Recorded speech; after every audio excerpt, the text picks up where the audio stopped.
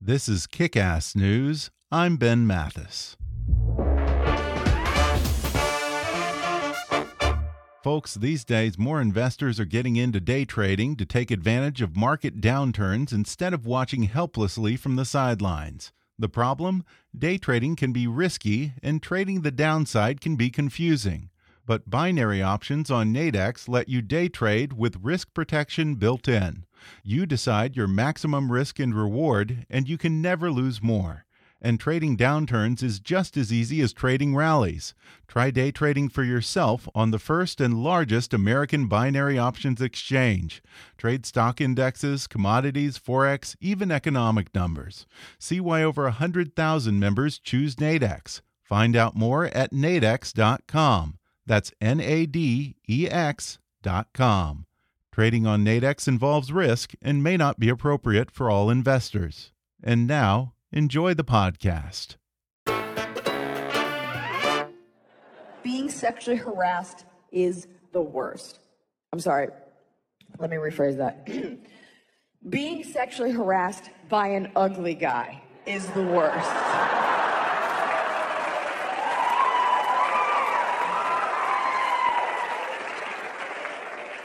If he's hot, it's just plain old flirting. No one's ever been like, get away from me, you model. Like, that's fine. Hi, I'm Ben Mathis. Welcome to Kick-Ass News. That was a clip from Iliza Schlesinger's 2016 Netflix comedy special, Confirmed Kills. Since becoming the first woman and the youngest comedian ever to win NBC's Last Comic Standing in 2008, she's skyrocketed to the top of the comedy world as one of the most popular comedians in America, having written and starred in 3 Netflix comedy specials, beginning with War Paint, which reached #1 on the iTunes charts and was named one of the top 10 albums of 2013, followed by Freezing Hot in 2015 and Confirmed Kills just last year. She was recently featured in Elle magazine's Women in Comedy issue and was listed in Esquire magazine as one of today's top working comedians. She's the creator and star of Forever 31 on Hulu and ABC, and her late-night show, Truth and Iliza, debuted this spring on Freeform TV.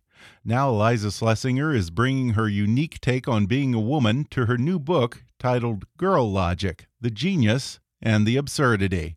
And today, Iliza will give me an education in how girl logic works, why what looks to us guys as indecisiveness is actually a more evolved way of thinking, and how this relates to everything from fashion to the most frustrating question a man can ask a woman: what do you want to eat? Plus, Iliza's thoughts on Harvey Weinstein, guys who fake their own death, how to win a reality show, and how to deal with mermaid hate mail. Coming up with comedian Iliza Shlesinger in just a moment.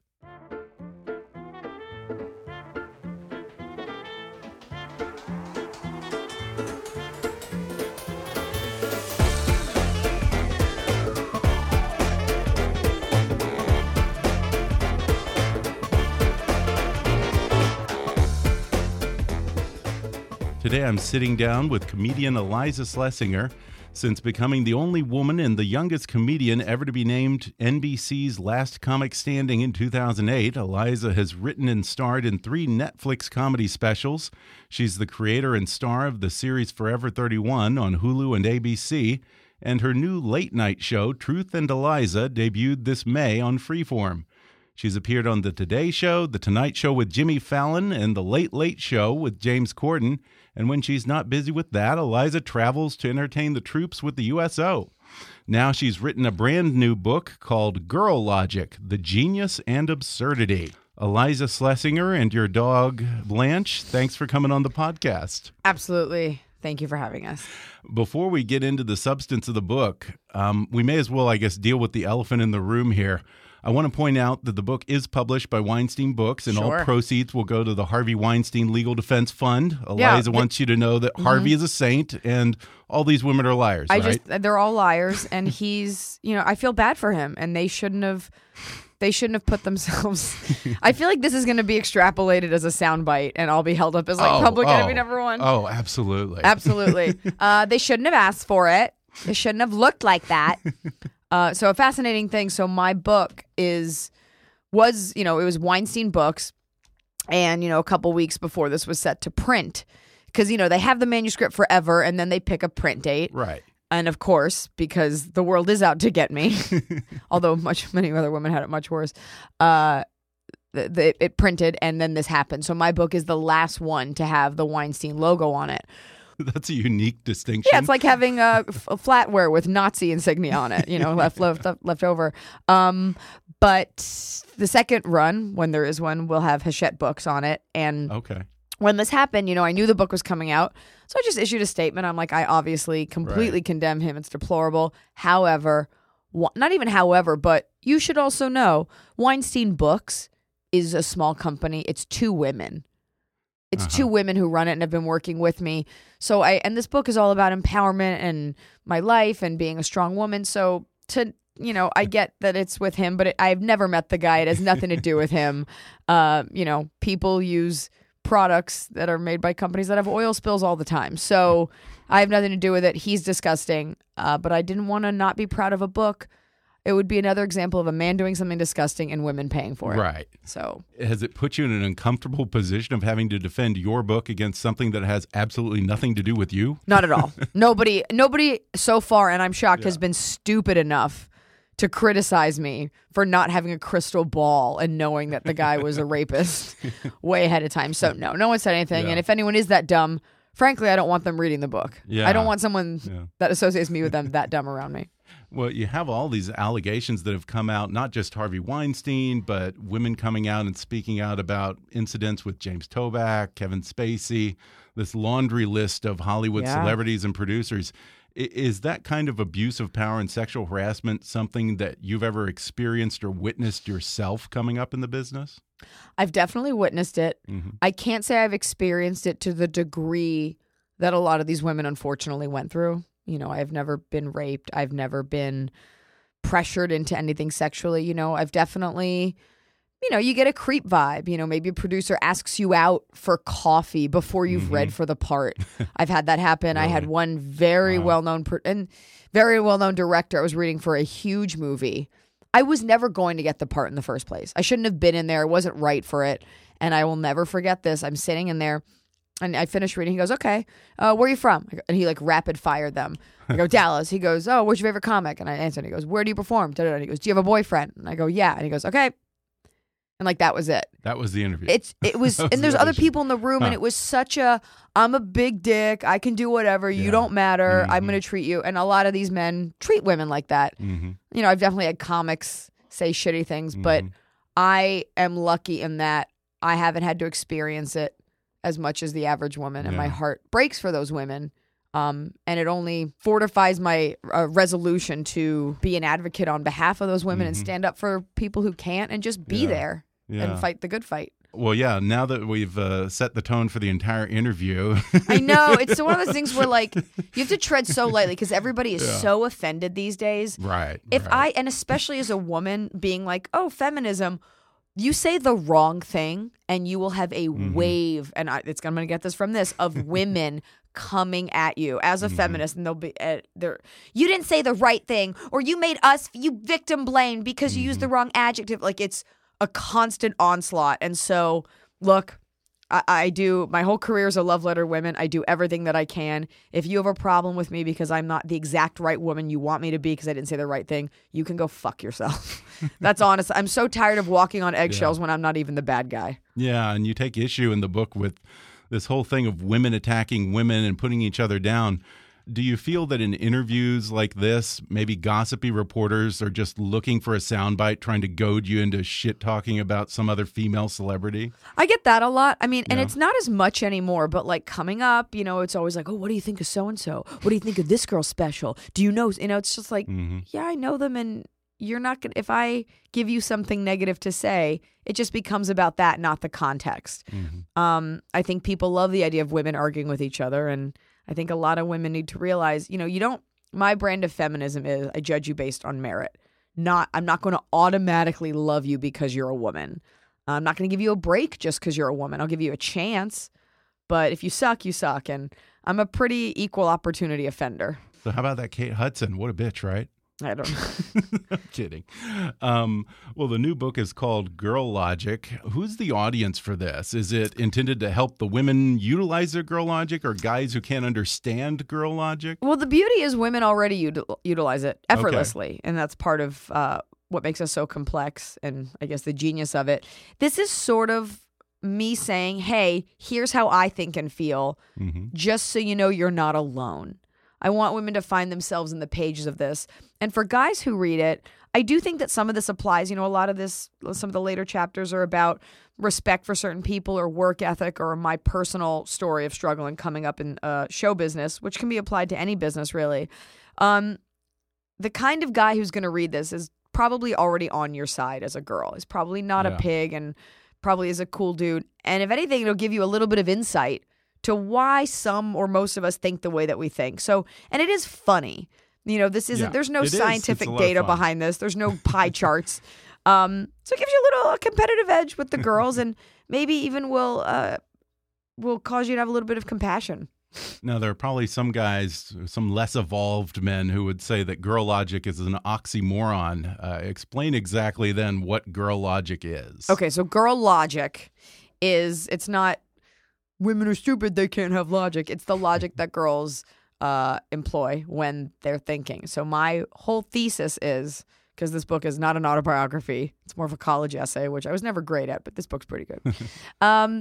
Women are expected to be so many things to so many people at once. You know, slutty, demure, reserved, outspoken, not too loud, mother, sister, friend, party girl, quiet, you know. And it's easier said than done to be like, well, fuck what everybody thinks. Because when you're a woman, the ramifications of other people's perceptions of you can be, in some cases, deadly. Oh, she seemed like she was asking for it. Or be detrimental to your success. Oh, she seemed like a bitch. She's, you know, she seems stupid. She seems like she's not trying. And she seems like very quickly translates into an actuality that somebody puts upon you. So because we're required to be so many things to so many people, and we have our own fantasies often of delusion, we factor in so many variables in making even the tiniest of decision. And we do this for anything from interactions with people, what we're going to wear, job interviews, what we're going to eat, how much we're going to drink, what boys we're going to like. And it happens effortlessly, but it's it's kind of a maze of logic. We're factoring in so many things because the options are more infinite.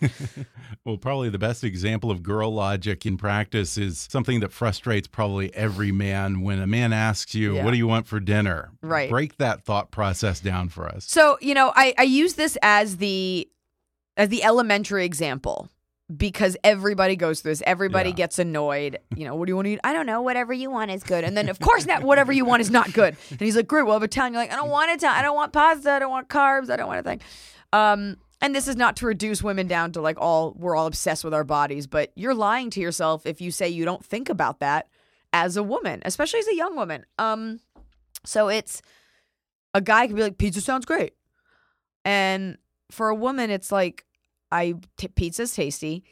Did I already have pizza today? Am I counting my calories? Do I have to wear an evening dress tonight and look in shape and look thin? Do I have to put on a bathing suit later? Am I trying to be healthier? Do I feel that dairy's doing something? The last time I went to that pizza place, here's how I felt. Oh, I was hoping to have a more romantic night. Oh, pizza's not as fun. And it sounds insane because we have our own fantasies about the perfect restaurant that's going to be in outer space with tapas that doesn't exist. But and it's easy to say, well, who cares if you don't look great in your dress? And it's like everybody and nobody at the same time. You can say it doesn't matter, I'll just go out, but it's not nice to feel like you don't look your best. And that is part of being a woman. I've literally never had that thought process. Right. I think does pizza sound good to me right now? You've never had your entire life's worth judged by how good you look in an outfit. Wow. And not that I care if sexual predators judge that, but I put a picture online. My job is to be funny, which I think I'm failing at in this interview. I think I'm being a little too serious. Whoa, but no. It's because I'm really hungry. No. I offered you candy. I can't have that candy. I offered you so much candy. I told you this. I can't. All of my candy. Halloween candy. I know. That was a real nadir in this day for me. Just plopping your Halloween candy on your desk. What was I even saying? What was I saying? I don't remember. We were talking. Well, okay, we were talking about how women have to think about how they're going to look in an outfit, which kind of goes into the next question, I suppose, because you say that the biggest enemy of women is probably modern fashion, right? I mean, again, I remember Bruce Jenner getting in trouble saying the hardest part about being a woman is getting dressed, and everybody, of course, crucified him because we love to rip people apart. But it's not totally wrong. You have to factor in so many things. There's comfort. There's perceived sexuality. There's sexuality. There's how tight this is going to be, like appropriateness. Fashion in and of itself, I really believe most things out there are to make women buy more beauty products, more plastic surgery, and clothing that's going to make you feel bad. Whatever your body type is, there's the clothing out there for the most part isn't for you. I work out every single day. I'm probably between a size 4 and a 6. And you go shopping and anything, if you have any kind of curve, fashion wants you to know that's not for you. Everything is built for like a 14-year-old Japanese boy. The amount, and this is, look, every girl has her body issues. I think I have a great body. That's the other thing is you can complain about something but still have high self-esteem. A huge problem we have as women is you'll be like, ugh, I feel so gross. And girls are like, you look amazing, stop. It's like, no, you stop. I'm allowed to not be like leading my own pride parade about how hot I am. You know, like we're humans. So like I have, I guess, pretty big boobs, and anything you put on, it's always like, oh, you should wear this without a bra. I'm like, what? And walk? Why? So just wear this evening gown, go braless. I'm like, so I look like an orangutan, or so I'm just sweating all night? Everything is made for like 5'9", 110-pound A cups. That's it. Every website is just like, this bra has no underwire and it's great. I'm like, great for who? A child? So those are the things I focus on. Other girls might be chubby and nothing fits. They might have big arms. You know, but rest assured, everything out there in fashion. Yeah. But then the funny other side of it is you're like, I'm a real woman. I want to see how it looks on real women. And when I see real women in a fashion show, I'm like, where are the models? Yeah. Like, I don't need to fantasize about how I'm going to look. I want to fantasize about how I could look when I lose the weight that I don't need to lose. You also have a list in here of the clothes items that are never okay to wear. What are I wish I could redo that list because I wrote that list at the beginning of writing this book. I think mules are ugly shoes. What is a mule? A mule? I've never. Maybe I have seen it. I'm staring at one right here it. on your logo. Oh yeah. It's a slip-on shoe. It's like a hoof, and you put your foot in, so all that's left showing is your crackly heel. It's just an ugly name. Call it a mule, because you look like a mule. Embroidered jeans are one of the few things where they're so over, and yet so many people still wear them. Like, people just are unwilling to let it go. It would be like people still wearing, like, bell-bottoms or something. It's just a great way to say, like, I have no idea what's going on. Yeah. I'm wearing embroidered jeans. I don't remember what the other one was. I hate shirts that have holes cut out in the arms, like long-sleeve shirts where it's just the armhole cut out so you can just see, like, the top of their bicep, I guess. But then down below it's covered? There's a sleeve from the elbow down. Oh, that's weird. I feel it like looks, that's for a very particular fetish or something. It's just an upper arm fetish. I just think it's a great way to, like, if we lived in, like, Saudi Arabia, then it's like, ooh, top of her arm. But here it's just like, you look, I don't know, you look like a hooker. You look like a Russian housewife in West Hollywood. They love that look. Yeah, I totally got an image from right? That was spot on. He's classy look. You also say that you hate, and any woman wearing a mermaid shirt is verboten. What is your issue with mermaids? Because this comes up in your act a lot, too. It was in Confirmed Kills. I took a very hard stance against mermaids. And as a result of it, I get mermaid jokes. I got a little bit of hate mail for it. Which, if you took the time to write me a letter about why you hate me because I hate mermaids, you need an education and a hobby. It was less about the mermaid gear and, like, you know, a picture of a mermaid and more adults being. I hate when something sweeps a culture and everyone does it. Like, I hate how everyone's like, adulting today, rosé all day. Anything that minimizes women and puts us into a box of just babbling idiots, as I can't say it, who are just one-dimensional and, for lack of a better term, basic. So this whole, like, I'm a mermaid, I was born a mermaid. I'm like, cool. So that means, you know, and there's different sides to mermaids, but a mermaid is basically a fetishized half-woman, half-fish thing that pirates invented when they were super borny and Horny and bored. Wow, that sugar's not getting to me at all. On the high seas. So some people argue like it's a siren. They call them to the rocks. I'm like, Little Mermaid wasn't a siren. She was a sex toy without a voice. So, I mean, obviously it's a joke. When people read so much into stand-up and get so upset, I'm like, I think that my point is even proven more that you're this upset. Yeah. You actually got mermaid hate mail? Oh, my God. This one woman wrote me the anger. It's as if I had said, it's as if I had gone off and said that, women shouldn't have rights and shouldn't be paid the same as men. No, half women, half fish shouldn't have rights. Yeah, fuck, they got no rights. I guess she's like a mermaid for a living or something. People do that. They put on the tails and they swim around, which is fine because at a sea park or something like that? Yeah, or like at a birthday party, which I'm like, okay, look, unless you have gills and you think I'm like not letting you into my restaurant because you have that. She just took it so seriously, and it's like, lady, get a fucking life. As comics, like, you have to deflect so much. Yeah. So many people taking things. I take issue with this one sentence. It's like, okay, I'll do my job and you go swim in a fucking kid's pool. Have fun. More power to you. But if you're not understanding the subtext of what I'm saying, then I'm sad for you.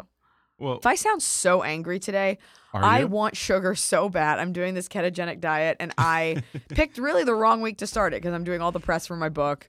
So I'm a little salty. Am I to blame for this? No, for you're putting lovely. all that candy in front of you? No, it's just funny. That's bad timing on my part. I really am a sweet lady.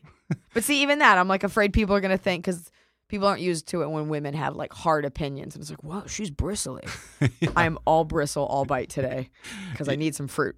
Well, yeah, you talked in the book about how, I guess, you had a problem of getting labeled difficult if you asserted yourself in a creative meeting or you fought for your vision for your own project. Yeah. Right? I think this is something a lot of artists can attest to, anybody that's dealt on a network level. And women in particular, you are always thinking, and I've been called that and I've done nothing. I know for a fact. I know deep down I am a team player. I love people's input. I love people that work hard. And it can come at you. You never know how your confidence or your just simply existing can incite anger in somebody who perhaps doesn't have as much confidence as you or is insecure. I was working on a show. And I tape the entire show. I show up, I do my lines, I leave. I am very professional. There is no like getting drunk or showing up late. Like, I do my job. And I remember we had a call and it was about the marketing. And if you're using me as talent, it's personal. Like, people know who I am. They know the brand. And everything. And this happens with every project I do. Every person in like in a marketing department's like, it's rosé all day. You're drinking. It's pizza. You're getting drunk. You're a party girl. And it's like, is it impossible for a woman to talk about the idea of drinking and or partying combined with other things that make us a full-fledged human without you prioritizing just the drinking? And the advertising they wanted to do was marketing me as, I was just the host of something, marketing me as this like pathetic single girl. Like, well, if you're alone on a Saturday like me, if you love getting drunk and waking up. And I was just like, that's not who I am. That's not something that women should be proud of. If that is you, you're probably sad about it. But more importantly, it's not me. Mm-hmm. And I simply said that because it was just so offensive. And then the show, we had a good run. And, they changed their formatting, whatever. The show didn't go. Definitely not a big deal. And what shook down the pipeline was the president of the network hated me. And my reps called. They're like, she didn't do anything. He's like, she's too hard to work with. That's what they say. Do you find that sometimes people have trouble separating the material and the stuff that you joke about from who you are? I think new fans are somebody that's grabbing a soundbite. And I think it's also much easier to put people in categories or boxes, because that's how our brains want to work. We want to organize these things. And for women, it's hard to digest the idea that women are complex and you can rage on a Saturday night, be at the gym on a Sunday, and then get your shit together and work hard all week. No, it's, you're just a mess and you can't have a guy. How do you balance it all? Oh my God, I'm getting drunk off wine. Am I done adulting? Like, that's none of the women I know. That's you in like your early 20s and it's adorable. But it's just, we love this idea of the like drunken, brash woman. And it's like, on the contrary, I choose my words very carefully. I have my shit together. I built my business from scratch. We're going to take a quick break, and then I'll be back with more with comedian Iliza Shlesinger when we come back in just a minute.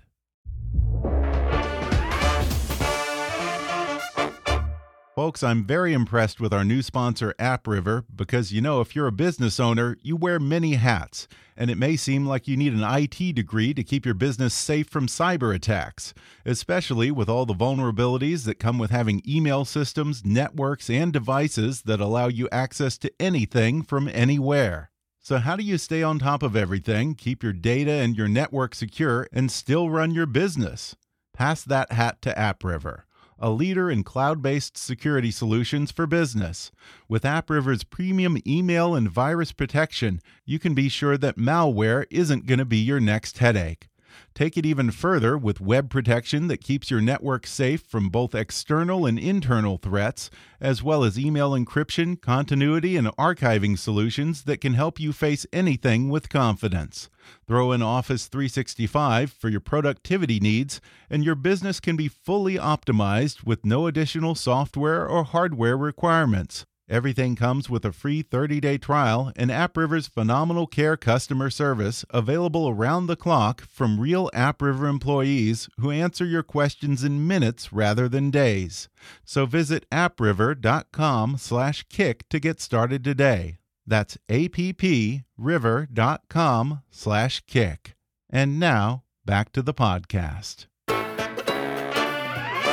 You almost remind me of someone like a Robin Williams because you use the whole stage, you move around, and you're physically expressive. You don't meekly cling to the mic stand. As a female comic, do you ever get people who give you shit about that for being physical with your comedy? I've never gotten any shit for it. People, really? It's always an observation. Okay. I'm very lucky. I've gotten the Robin Williams a lot. I've gotten Dennis Miller. Okay, yeah, I could see that. Because I rant. The Robin Williams one, it always warms my heart when people say that.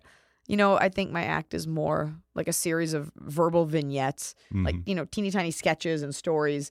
So never criticism, more I think it's just a natural, it's just the way that my comedy chooses to manifest itself in a physical form. It's very natural to move and use my body and my voices because that's how I want to convey things, and it comes out. That's how my art comes out. For a while, I think the common refrain was, oh, women aren't funny. And I think we're finally moving past that. Have you ever heard that? Have people said that to you? And in my how did you lifetime, respond? It has dissipated. In my lifetime, in my career, which is only like a third of my lifetime, people have stopped saying it.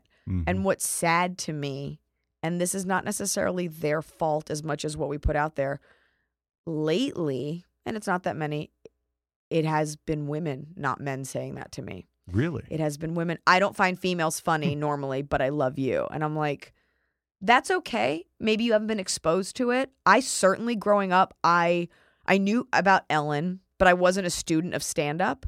And there aren't a lot of examples. Now there are. Like, you're honestly going to tell me you don't think Kate McKinnon's funny, you know? Stand-up, though, you know, it's not a world... It's a world that women have begun to consume on their own only in the last several years. It's always been men that like, you know, comedy, and men initially started bringing their girls in to watch my stuff, and then women started coming on their own, and I've really embraced that. But that always breaks my heart a little bit because it's kind of like, how can you want feminism and inclusion if you really haven't broadened your horizons at all? That would be like me saying, I don't think female authors are good. Well, then you're ignorant, and that's okay. Yeah. And now you know better, and hopefully you'll think of me. I hate when women are like, you're my favorite female comic. And I'm like, I'm just as good as any other dude that you like. I promise. Yeah, it's interesting that you said that guys would bring their girlfriends in because you say that you were always kind of a guy's girl, and you even attribute that to part of the reason that you got into comedy, right? I was always funny, and growing up, it's the boys that you would make laugh. Your girlfriends would laugh, but little girls aren't sort of imbued with this sense of humor or knowing they can laugh at something. You know, you're goofy together, but in a class, it's typically not the girl getting up and doing a skit and making people laugh. Right, not usually the class clown. And I never thought of myself as I'm the girl. I was just like, I always just knew like I'm funny, and the gender gets blurred a little bit. And it became an issue when I got to Hollywood. I saw what an issue it was, but I've always just kind of had this like blinders on, ears open. And I kind of just always went in a direction that made me happy. I definitely was always making people laugh. If anything, guys knew me because I was funny. And if anything, I was welcomed in. I wasn't the hottest girl, but people liked that I could make them laugh. And then, you get into college and I started to see, I was in a sketch comedy troupe. It's a sketch comedy troupe in college. So you're going to play the ditzy girlfriend, the wife, a Southern character, Okay. Very basic archetypes. But I was the one writing sketches. I was the one who had taught myself how to edit, how to film them. I'm not putting these women down. But I started thinking, like, why am I writing A for them? And B, why do I have to be that girl? Why do I have to be the wife? And I've always been attracted to male comedy. And speaking of that, you say that your dad wasn't around as much as you would have liked when you were young, but you guys have sort of right. But you say that you two have actually sort of reconnected and bonded over comedy more recently. In fact, I think you said that he gets comedy better than anyone you know. Who are the comics that you guys like? Oh, see, and it's never about that. I think a lot of people study comedy and they know who they like and what comics they go see.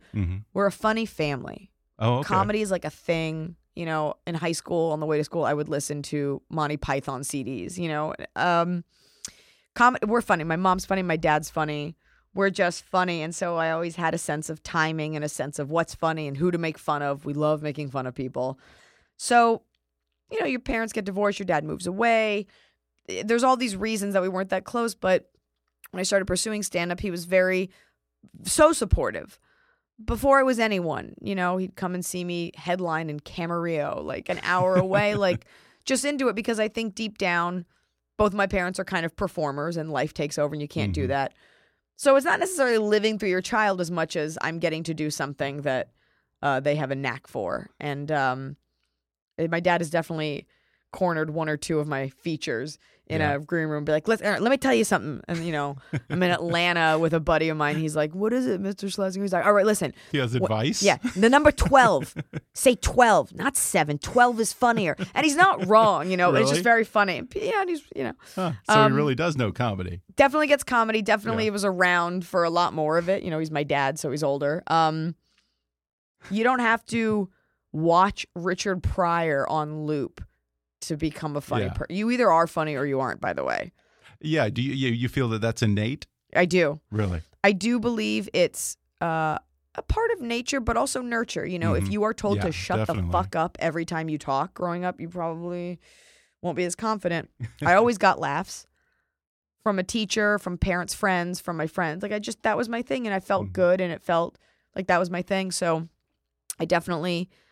when you're growing up, you're the funniest one in your school. So it's like, oh, you're going to be on Saturday Night Live. Because that's all anyone knows.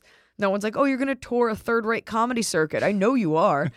So it was a lovely mixture of positive attention for it. And I never questioned it. And anybody later in life that said anything negative, I just assumed they were jealous. And even if I was wrong, still a healthy assumption. Still keeps you going. Well, your big break was winning Last Comic Standing in 2008. No, I never stopped hearing about it. I'm sure. And it's weird because it's a comedy contest, but it's also a reality show. So you have that whole weird dynamic playing itself out off stage.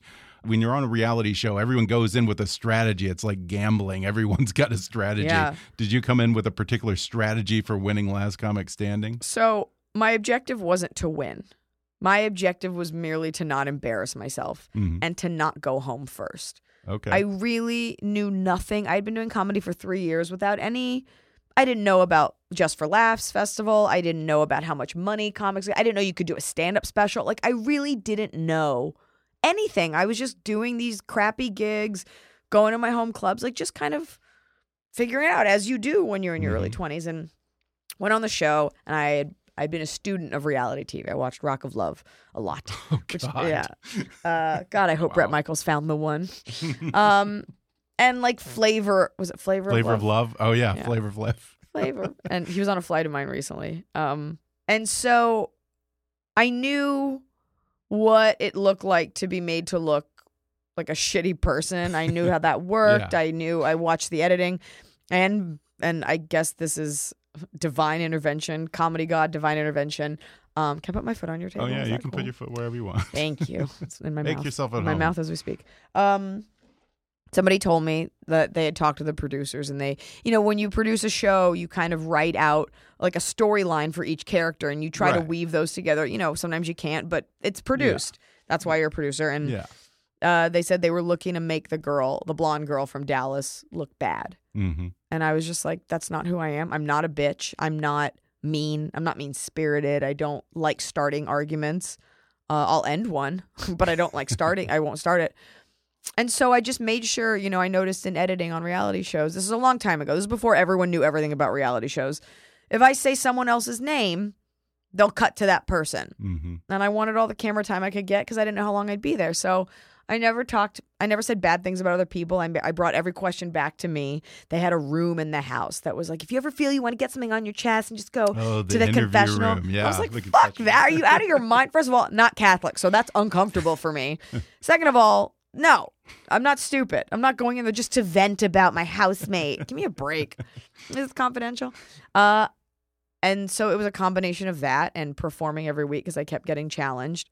So I guess the rest is history. Well, yeah, and you say that the real nightmare began after you won the show and you went on the last comic standing tour with all the guys that you had beaten. It doesn't sound like they were very good sports about it, huh? I feel like Al Bundy, like still talking about the one thing. Just for the record, for those of you listening, I never talk about last comic standing. I never bring it up. I got to take it out of the bio, but then I don't know what we're going to lead with. But I will say this is the closest I've come to something horrific in being treated a certain way by the opposite sex. And it was funny. I did a show with Amy Schumer. This is right before she got rocketed into outer space for stardom. But we did a show in Pittsburgh. And afterward, we were kind of just chit-chatting. And she was the only other girl. She didn't win. Yeah, Amy, take that. She didn't win. But she was the only other person I'd ever found solace in because she knew exactly what I had gone through as well. Mm-hmm. And that was interesting for me because I have no other woman to bond over something remotely similar with. I think my experience was a little bit more severe in that I won and all these people were my friends. And then we went on this tour and the indelible mark left on my heart and on my mind from the treatment I got has shaped the comic that I am today, for better or for worse. Mm-hmm. They were so abusive, so verbally abusive. One even threatened to punch me in the face at one point. And this is just, I'm a 25, 26-year-old girl. I'm surrounded by grown men. Two of them, I think, were around my age, but they would like ice me out. Like they wouldn't talk to me some days. They would talk about me. It was just constant on edge. They just didn't like your presence. They just decided about you. One of them decided that he should have won, even though he didn't come in anywhere near close to first place or even somewhere near that. And he just kind of, because they're boys, so he like kind of turned them all against me. And there's like two others that one guy like ranged from apathetic. He was pretty apathetic, and then the other two were just sort of his like lackeys. And it was just every day was just this emotional. I was so excited to be on this tour. I thought these were going to be my friends. We should have been touring the country and going out and taking pictures. Yeah, having fun. And I would get on that tour bus with these grown men. I would just sleep. We would get to the venue. Nobody would eat with me. Nobody would sit with me. Sometimes I'd like come over, but no, if I sneeze, no one would say bless you. Again, women are getting raped all day, every day. This is just my story. But this was my first introduction to stand-up. Was a group of men just treating me like absolute garbage. Some of them had children, and this is how they treated. Wow. And they were and then one of them threatened to hit me, which was just so gross. I remember my manager at one point being like, how did you lose so much weight? And I didn't even notice it. I was like, I eat one meal a day and I'm scared all day. Oh my God. And it's not, now I'd be like, That's fuck awful. you. The tour manager was a piece of shit. Like they just decided. And it was, all I did was not lay down and die. Yeah.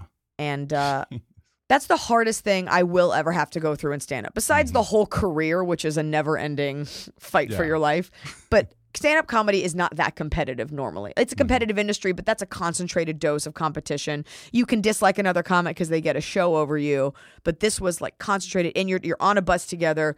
They hate you, and you can't get them to stop. It's relentless. And so I realized years later that I'd never have to do that again. So now I'm not afraid of anything. Yeah. So of it's any sort experience. of a baptism of in fire. comedy, by the way. Yeah. I'm afraid of like break-ins and rape, spiders. But yeah, it was a really shitty introduction. So for years, I was kind of, and still am, just like a little tough. Mm-hmm. And eventually I kind of let it go a little bit, realizing that other comics need kindness more than anything. You got to give them second chances. I wouldn't want to ever make someone feel the way that they made me feel, especially at such a young age. And there's other instances of that, if I'm looking back now, early in my career, where like it's just a man that cannot handle that you are good or have success. Really? I had one guy who would, I don't remember his name, I would do these like Orange County stand-up competitions in like 2006. Some comic, I can't remember his name, would just write me hate emails. You're a fuck. I actually can't even remember. He would just take the time to email you. Email me, just tell me how horrible I was, what a bitch I was. Like, just, I didn't even know him. And it went on like that for months. And then one day he sent me one, he's like, I went to rehab. I want to apologize. And I'm like, I had to still, that's my biggest thing, when you have to withstand the abuse. Mm-hmm. It's like when someone is a skinhead and then they have a daughter or they meet a black person that they like, they're like, I understand now. I'm like, okay, so because you were slow to mentally develop, we all have to deal with that. But now that you're ready to be a human, you get a cookie. Yeah. Fuck off. Well, you talk about how your own comedy has evolved over the past few years. You say in the book that you regret some of your earlier jokes because you felt that they made fun of women in a way that maybe puts them down. What would be the kind of jokes that you probably wouldn't do now? It's tough because I wrestle with the fact that I wrote that. Regret is a tough word because I don't regret it, because to regret it would be to deny my voice and thought process at that time as an artist. Yeah. And sometimes you don't have the perfect words, the most mature words, but I was saying the things I was supposed to be saying at that age. Yeah. So I had this joke about watching women walk through a nightclub, which, at 25, 26, 27, that's where you're going at night, or a bar. Everyone does it. You hold hands. You hold hands so for safety, really, so you don't lose the girl behind you. And it's a way to sort of break through all the bodies. And I'd be like, you watch a group of girls trying to get to the bathroom, they hold hands, they form a chain of whores, and they walk. I chose that verbiage. I'm very meticulous with the words that I choose because it's funny. Mm-hmm. You giggled at it. It's a funny image. I'm guilty. Chain is a funny word. Chain of whores. Like those are never put together. There's a reason that little equation works. So it was funny, and no one's ever had an issue with it. So this is myself. Oh, it was entirely yourself. It was just me looking back, because for the most part, I'm pretty proud of all of it. I think I said the N-word once with like a soft A in my first special, and I would never do it again. Yeah. It wasn't, I also think you have to factor in intention, but I do think with a word like that, you're going to get some black people are cool with it, some are not. So I wouldn't do it again. About your intention. For sure. But I think it depends who you talk to. Yeah. I've had black friends watch it. They're like, that's fucking funny. And I've had fans be like, that's not cool. So wouldn't do it again. Live and learn. If we were all born totally woke, then we'd have no problems here. I think we don't allow for people to be like, whoops, wouldn't do it again. Yeah. This doesn't contradict what I was saying about the skinhead. That's a whole lifetime of deliberately hurting people. But there's also an ignorance, and you live and you learn and you grow and you listen. So while I said the whore thing then, it's just a word I wouldn't use now, just because my eyes are so open now as a more mature woman to the blanket labeling of women and how quickly that word gets applied to women just for nothing. I have this sort of unified theory of stand-up comedy that I tend to run by all the comedians that come on the show. I believe that every person should have to do a 5-minute set at an open mic. Everyone, not just comedians. In my mind, I've built it up where it's going to be this growth experience. You're going to learn to not take yourself so seriously. You'll learn a lot about yourself, humility, and all that. And they'll learn how hard it is. And not give me notes. Yeah, there you go. I mean, I don't know if are we getting government funding for this? Before Trump eliminates the NEA, maybe. You know who should have to do a set? Who? People who write about people comedy. Who write you? Bloggers, people that work for websites that critique, mermaids. People who have never done anything brave like that, but want to sit back. If you want to analyze it, that's different. But if you really want to sit there and criticize it, quarterbacks without any idea of what goes into it, it's part of art. But it also, I never take it seriously because I'm like, what the fuck have you ever done? You ever gone up in front of 2,000 people and just bared your soul and hoped they agreed with you? And these days with Twitter and everything, it's just so easy. Some guy who's sitting in his basement or sitting on his couch and has never got up before an audience in his life suddenly thinks he's a critic. Well, and what's worse is that can get retweeted, then picked up by a site, and then all of a sudden this idiot has a voice. I've definitely had that happen to me where I'm like, who the fuck are you? You're getting retweeted about criticizing me. And social media, unfortunately, gives everyone a forum. The only thing you can do as the purveyor of that entertainment, as the person up there making the art, is learn to block it out, which is a new skill set that you have to acquire in this day and age.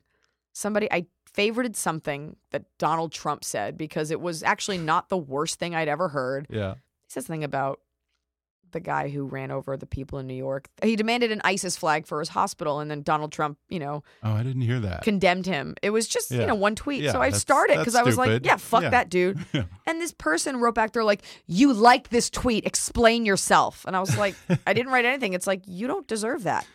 Yeah. I'm not spending my day explaining myself to someone who I don't know an explanation to.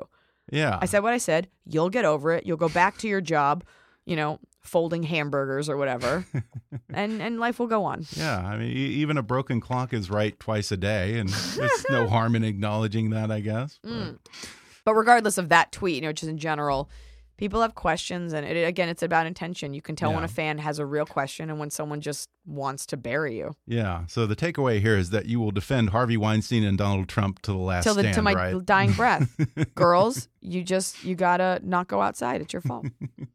Well, before we go, I just have to ask, you cover some of your dating life in the book. Is it true that you broke up with a guy who later faked his death to get back at you? Yes. Yes, it is. It's so tough as a woman because it's always like, oh, I've dated so many crazies, because somehow that reflects poorly on the woman. Like, oh, you choose wrong. Well, anytime you say that it's everyone else and not me, like right, Donald Trump. Totally. It's not like, me, what's it's the common denominator else. here? But there are some cases that, but prove the spread rule. out enough. I mean, you're going to run into some crazies. Right. But it's funny because when guys are like, oh, I dated a couple girls that were crazy, no one's like, oh, that guy must be broken. It's like, oh, what a bunch of dumb bitches. Yeah. And this was, oh my God, I must have been like 23 or 24. Yeah, he was, you go out, he's an older guy. Not that much older. He was like in his 30s, but it was cool. Okay. Every girl's done that. So he should be more mature than that, right? Ideally, or according to the way men mature, he's just at like an 18-year-old. So we're like, and it was just, we never even slept together. We went out for like drinks and we'd hang out because I didn't know how much I liked him. But it was a fun experience, and I write about it in the book. But I remember he wrote for me, I was kind of like losing interest, and then he sent me an email that he had written for work, and I think he asked me to like proofread it or something, which is also another red flag that you're asking some 23-year-old comic to proofread it, and there were just so many grammatical errors, just typos, punctuation. It was egregiously bad. It was I can't fix this bad. It was like, oh, you don't know how to speak English. Yeah, bad. And he was American, so that's not a knock against immigrants. Everybody's so fucking sensitive.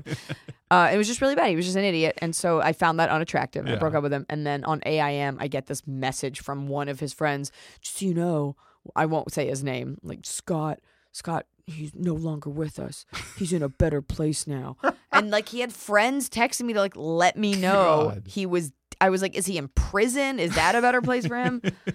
I'm sure he's alive, but it was just... That's insane. If he had died, I highly doubt the girl he was casually dating, whom none of you had met, would be the first person you'd contact. I mean, who are these friends? What kind of friends are these? They were him. all him. It had to have posing been him. As his Why friends. would anybody else have my AIM? Right. Yeah. Oh, okay. I was like, who are these friends that are like allowing him to do this? Definitely and him. Going along with or this? he was like over a friend's shoulder. No, tell him she really missed out.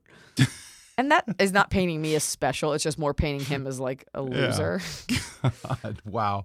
Well, you'll get more stories like that and a whole lot more in Iliza Schlesinger's new book, Girl Logic, The Genius and the Absurdity. Iliza, thanks for talking with me. Thank you so much. Thanks again to Iliza Schlesinger for coming on the show. Order her new book, Girl Logic, The Genius and the Absurdity on Amazon, or download the audio version on audible.com. Follow her on Twitter at @Iliza, or visit her website, iliza.com. That's ILIZA. Today's episode was sponsored by Nadex. You know, more investors are getting into day trading to take advantage of market downturns instead of watching helplessly from the sidelines. The problem? Day trading can be risky, and trading the downside can be confusing. But binary options on Nadex let you day trade with risk protection built in. You decide your maximum risk and reward, and you can never lose more. And trading downturns is just as easy as trading rallies. Try day trading for yourself on the first and largest American binary options exchange. Trade stock indexes, commodities, forex, even economic numbers. See why over 100,000 members choose Nadex. Find out more at nadex.com. That's NADEX.com. Trading on Nadex involves risk and may not be appropriate for all investors. Now, folks, you've heard me read ads for brands like Nadex, as well as HelloFresh, Harry's Razors, Stamps.com, and others, all amazing companies that I truly believe in. And the reason these ads are great is they keep the show free, and they introduce listeners like you to new products and services you'll love. It's a win for everyone, and I'm happy to have the help and expertise of Midroll Media to ensure that this show continues to have great advertisers. If you're interested in advertising on our show, go to midroll.com/kickass and click Contact to let the folks at Midroll know. They also represent other great shows from people who've been guests on Kick-Ass News, like Neil deGrasse Tyson's Star Talk podcast and Gilbert Gottfried's Amazing Colossal podcast, so you can actually reach a whole array of engaged listeners. That's Midroll, midroll.com/kickass. If you haven't already, be sure to subscribe to Kick-Ass News on iTunes and leave us a review. You can follow us on Facebook or on Twitter at @KickassNewsPod. And as always, I welcome your comments, questions, and ideas at comments@kickassnews.com. I'm Ben Mathis, and thanks for listening to Kick-Ass News.